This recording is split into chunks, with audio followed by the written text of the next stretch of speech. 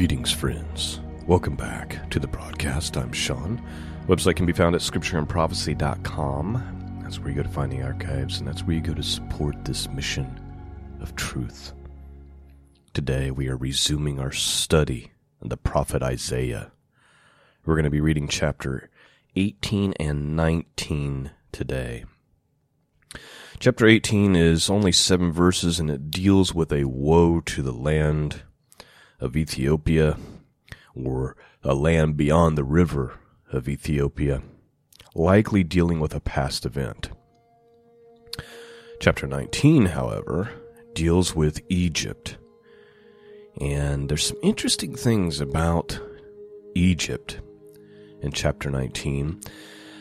And what we're going to see here is it's very likely dealing with a future of Egypt.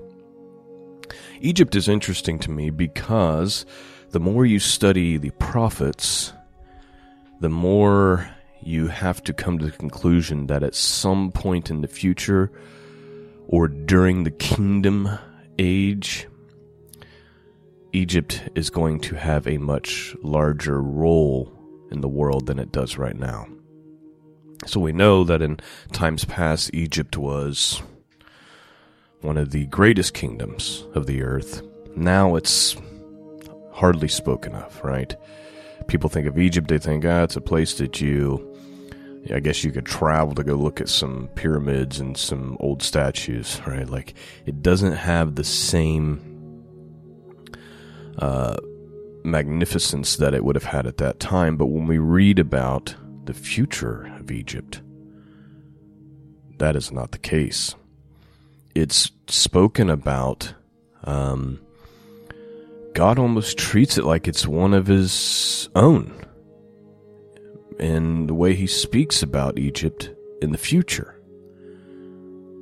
Chapter 19 is going to kind of lend to that idea. I think you're going to find it fascinating. But before we do, if you remember a couple months ago or so when we did our study for the Feast of Tabernacles, we read from the prophet Zechariah. I want to do that again real quick just to refresh our memory about this, because it lends to the point I'm trying to make that Egypt is going to be more significant either in the coming future or in the reign of Messiah. So let's have a look at that real quick. Then we're going to get to our study in the book of Isaiah. So we're starting with Zechariah. We're just going to go to chapter 14, and we're going to start with verse 10, and we're just going to read 10 verses here, or 11 verses here. Here's what it says. All of the land shall be turned as a plain from Geba to Rimmon south of Jerusalem. It shall be lifted up and inhabited in her place, from Benjamin's gate unto the place of the first gate unto the corner gate, and from the tower of Haneel unto the king's winepress.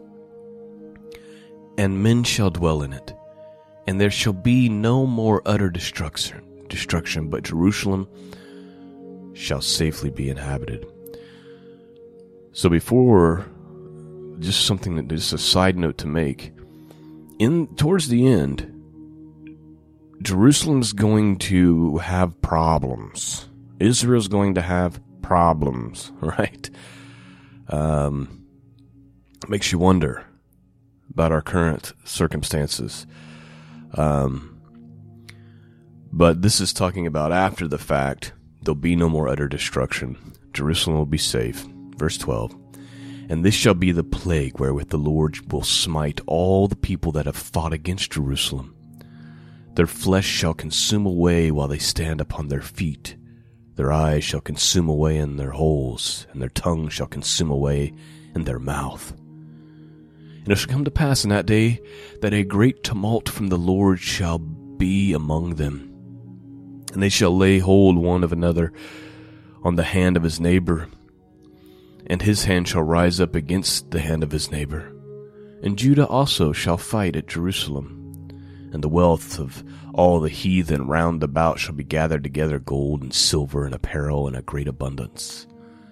And so shall be the plague of the horse, of the mule, of the camel, of the ass, and of all beast that shall be in these tents as this plague.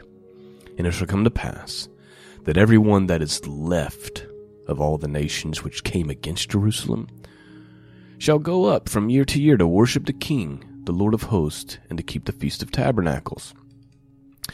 So there's going to be a big coming against Jerusalem by many nations. They're going to be destroyed. And it says that what's left of them, they'll come up and worship the King. Who's the King? Messiah, right? Yeshua. The nations will be going up to worship the King on the Feast of Tabernacles. And it shall be, verse 17, whoso will not come up from the families of the earth unto Jerusalem to worship the King, the Lord of hosts, even upon them shall be no rain. Right? So, if you don't send the representatives of the family, whoever all is going to have to go up to worship during this time, the punishment will be no rain. The reason why we're reading this is because of verse 18. And if the family of Egypt, so he says of all nations, but then he's going to specifically speak to Egypt. And if the family of Egypt will not go up, verse 18, and not come up, that have no rain, there shall be the plague wherewith the Lord will smite the heathen that come not up to keep the Feast of Tabernacles. This shall be the punishment of Egypt, and the punishment of all nations that come not up to keep the Feast of Tabernacles. You see, there's something future and specific about Egypt. I think when we read chapter 19 here in a minute of Isaiah, you're going to see it. You're going to see what I'm talking about. All right, let's just stop there because our study is not in the book of Zechariah today. I just wanted to point that out because I think that the end of chapter 19, like the last 10 verses, is dealing with the same time period. All right. Enough introduction. Let's begin. First 7 verses here are actually going to be about a woe to the land beyond the Ethiopia, or the Ethiopian River, and then we'll get to Egypt.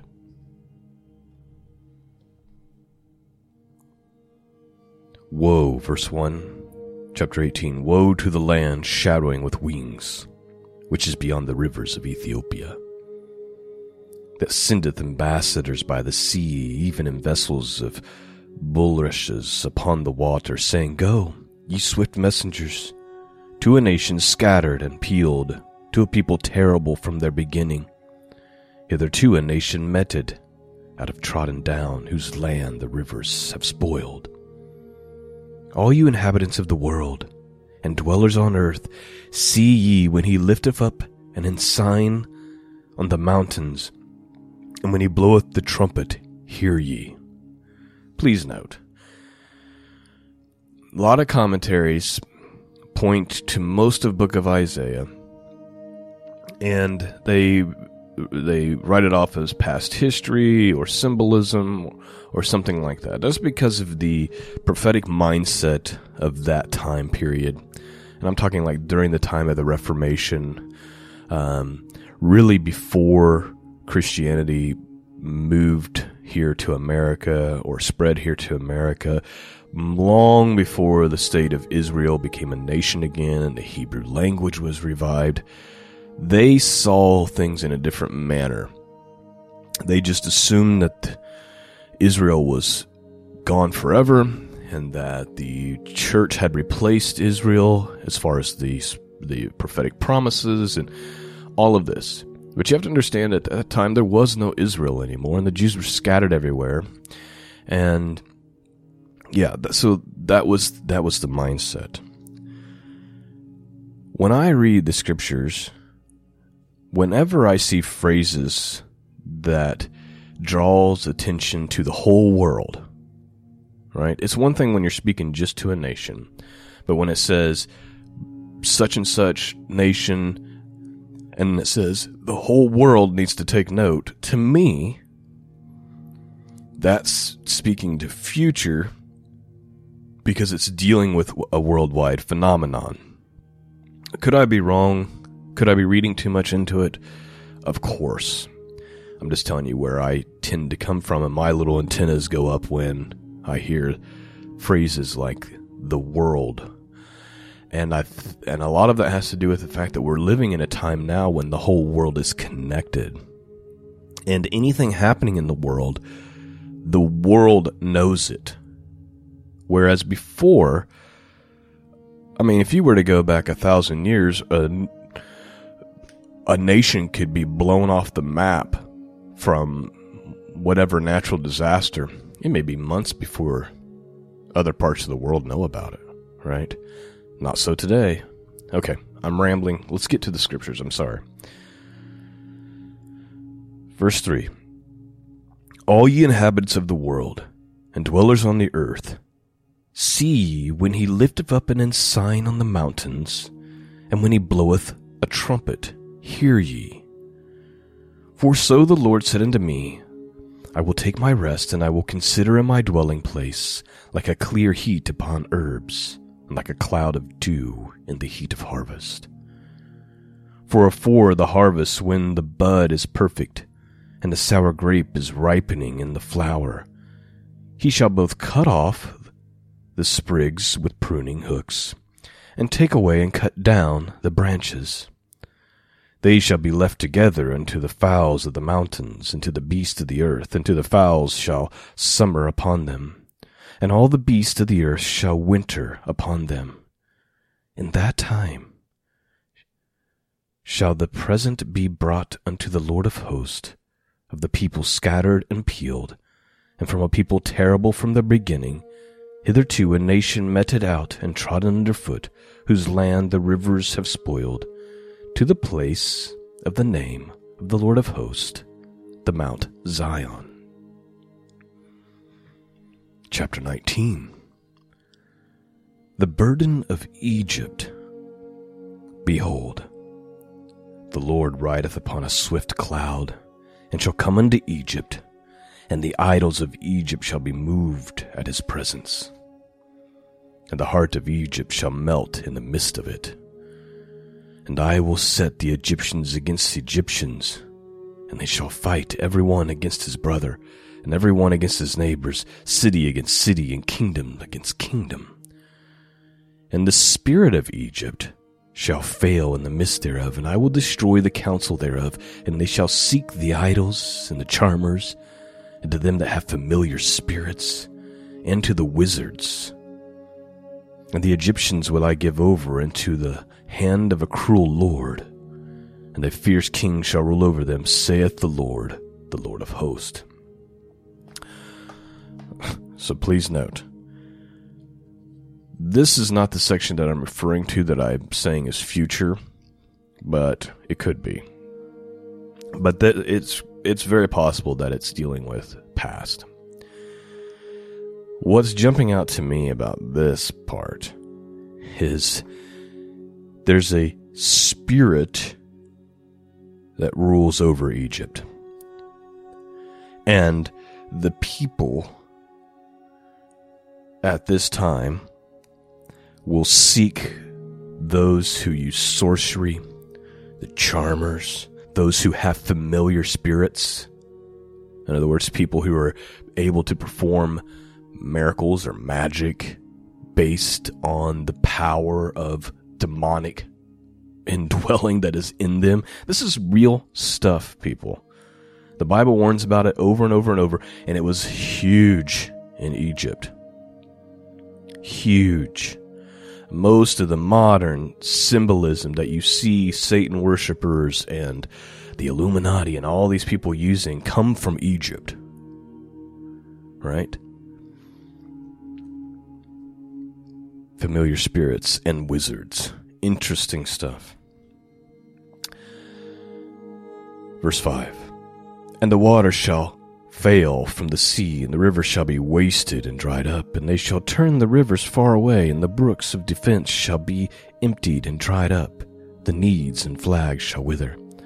The paper reeds by the brooks, by the mouth of the brooks, and everything sown by the brooks shall wither, be driven away, and be no more. The fishers also shall mourn, and all they that cast angle into the brooks shall lament, and they shall spread nets upon the waters, and shall languish. Moreover, they that work in fine flax, and they that weave networks shall be confounded. And they shall be broken in the purpose thereof, all that make sluices of the pond for fish. Surely the princes of Zoan are fools, and the counsel of the wise counselors of Pharaoh is become brutish. How say you unto Pharaoh, I am the son of the wise, the son of the ancient kings? Where are they? Where are thy wise men? And let them tell thee now, and let them know what the Lord of hosts hath purposed upon Egypt. And the princes of Zoan are become fools, and the princes of Naph are deceived. And they have also seduced Egypt, even they that stay of the tribes thereof. The Lord hath mingled a perverse spirit in the midst thereof, and they have caused Egypt to err at every work thereof, as drunken men staggereth in his vomit. So please note, sometimes as punishment, God will give a nation or a people over to a perverse spirit or a reprobate mind. That's what's happened in America, my friends. Make no mistake about it. Because we did not want to retain the knowledge of the Lord in our hearts, in our minds, in our institutions, in our schools, in our government, we no longer wanted that, so God said, fine, have it your way. And He's given this people over to a reprobate mind to do the things which are unnatural. Nothing new under the sun. Same thing happening here in Egypt. Verse 15. Neither shall be any work for Egypt, which the head or the tail, branch or rush may do. In that day shall Egypt be like unto women.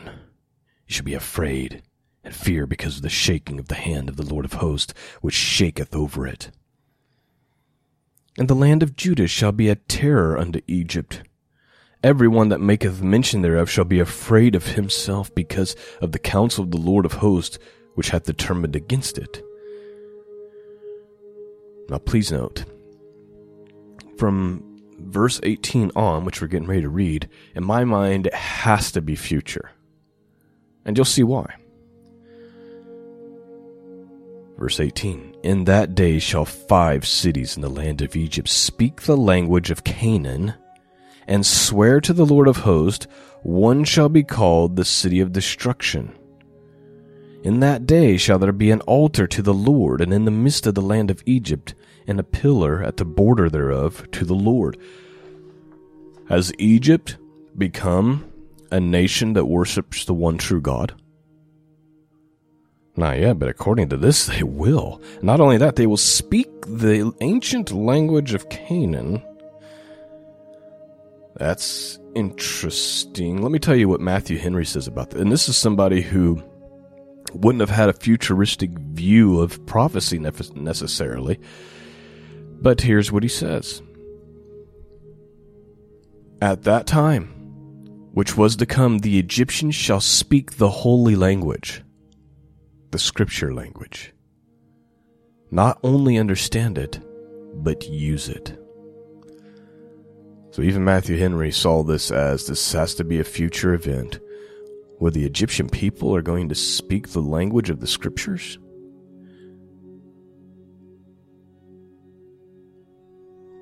He says, where the sun was worshipped, a place infamous for idolatry, even there shall be a wonderful reformation. Christ, the great altar, who sanctifies every gift, shall be owned, and the gospel sacrifices of prayer and praises shall be offered up. He's making the point that what we're seeing here in these verses is a change from the greatest paganism ever.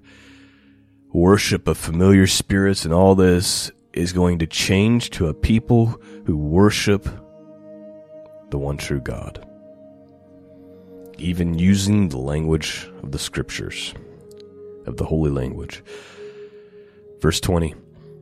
And it shall be for a sign and for a witness unto the Lord of hosts in the land of Egypt, for they shall cry unto the Lord because of the oppressors, and he shall send them a Savior, and a great one, and he shall deliver them.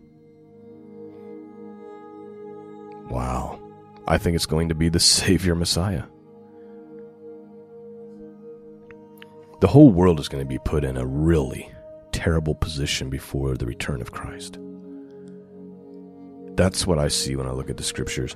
A desperation. This is what's going to force the Jewish people to cry out, Baruch haba Bashem Yehovah, Yeshua HaMashiach. Blessed is he who comes in the name of the Lord. They are going to be put in a position where they're going to have to cry out for Messiah. And the whole world is going to be burdened and oppressed with evil. And you're going to have nations even like Egypt who come to the end of themselves and say, we've got to turn to the one true God. And as a result, he will rescue. That's what it says. He will send them a Savior, a great one, and he shall deliver them. Verse 21, and the Lord shall be known to Egypt, and the Egyptians shall know the Lord in that day, and shall do sacrifice and oblation, yea, they shall vow a vow unto the Lord and perform it. And the Lord shall smite Egypt, he shall smite and heal it. And they shall return even to the Lord, and he shall entreat of them, and shall heal them. In that day shall there be a highway out of Egypt to Assyria. Notice, not Syria, Assyria. I think we're talking about like the land of modern-day Iraq here. Out of Egypt to Assyria, and the Assyrians shall come into Egypt, and the Egyptians into Assyria, and the Egyptians shall serve with the Assyrians. So it's not just Egypt. Egypt and what we would call modern-day Iraq. They're going to worship the one true God. There's going to be a highway where they're intermingling, going back and forth between each other. Last two verses, verse 24, and in that day shall Israel be the third with Egypt and with Assyria, even a blessing in the midst of the land. Whom the Lord of hosts shall bless, saying, Blessed be Egypt, my people, and Assyria, the work of my hands, and Israel, mine inheritance. I'm sorry, I have to believe that that's future. And how beautiful.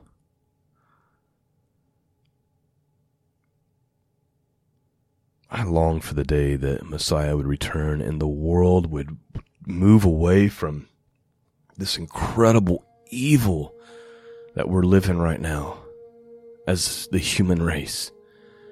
So much darkness and evil. We've been brought up in this, and so as a result, we've grown numb to it. I don't think we recognize how dark it is, how evil the people that rule this world are. We don't fully grasp the death, the trafficking of human beings, of children.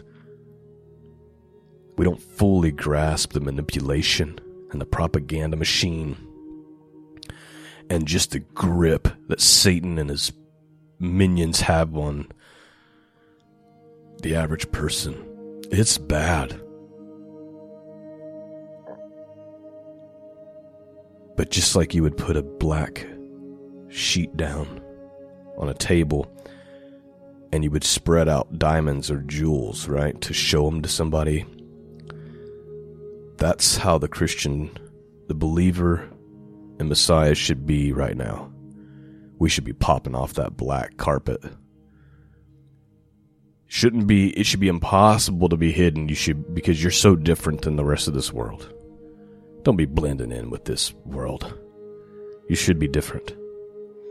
And there's coming a day, and hopefully we see it with our own eyes. And hear the trumpet with our own ears. And see these things develop. I mean, we have to grasp onto that, because there's no hope outside of that. We are in a position and in a place in the world where there is no hope apart from Jesus Christ, from Yeshua HaMashiach. There is no hope aside from it.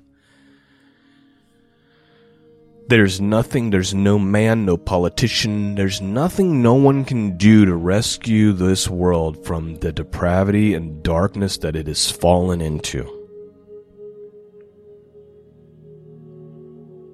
The only thing that we have to look forward to is more economic problems, more death, more starvation, more hunger, more problems, more war, more lies, more propaganda. So I say, Maranatha. I say, come quickly, Lord Jesus, come quickly, because what else is there?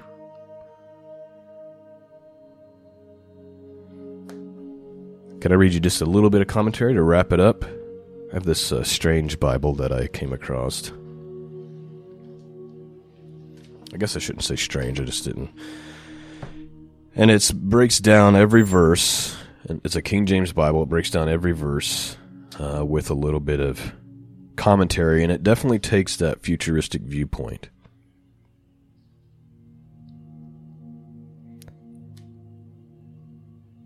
Here's what it says about like the three nations that are listed. So in verse 24 it says, "In that day shall Israel be the third with Egypt and with the Assyrians." Just a little paragraph here. It says, "These three nations speak of Noah's three sons, which refer to the entire world and will become servants to Jehovah. The human race consists of these three great families, Assyria, Israel, and Egypt, i.e. Japheth, Shem, and Ham. These three countries, Israel, Egypt, and Assyria," and then it puts in parentheses modern-day Iraq, "instead of being a curse, will now be a blessing. This tells us the Arabs will ultimately come to Christ, thereby disavowing the religion of Islam.